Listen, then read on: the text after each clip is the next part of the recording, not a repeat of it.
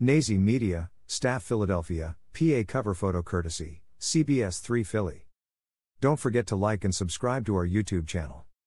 Paramedics rushed to meet a plane at Philadelphia International Airport last night, after several passengers reportedly became ill during the flight.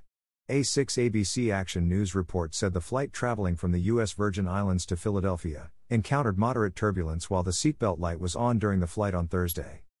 Photo, CBS 3 Philly. A representative from the airline said the paramedics were called out of an abundance of caution.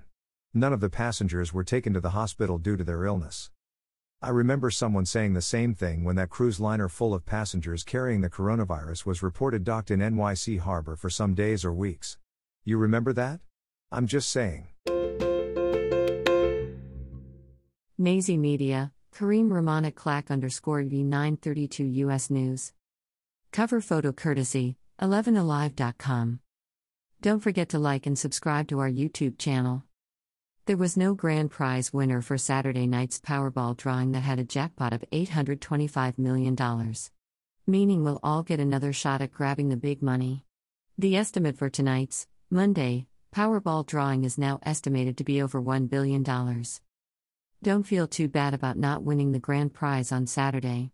According to 6 ABC Action News, there are multiple tickets out there that did pick at least one correct number in Saturday night's drawing. Those numbers were 19, 31, 40, 46, 57, and the Powerball hash was 23.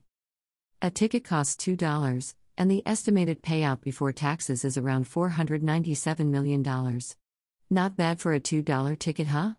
Not to rain on your parade or anything, but your chances of winning are around 1 in 292 million.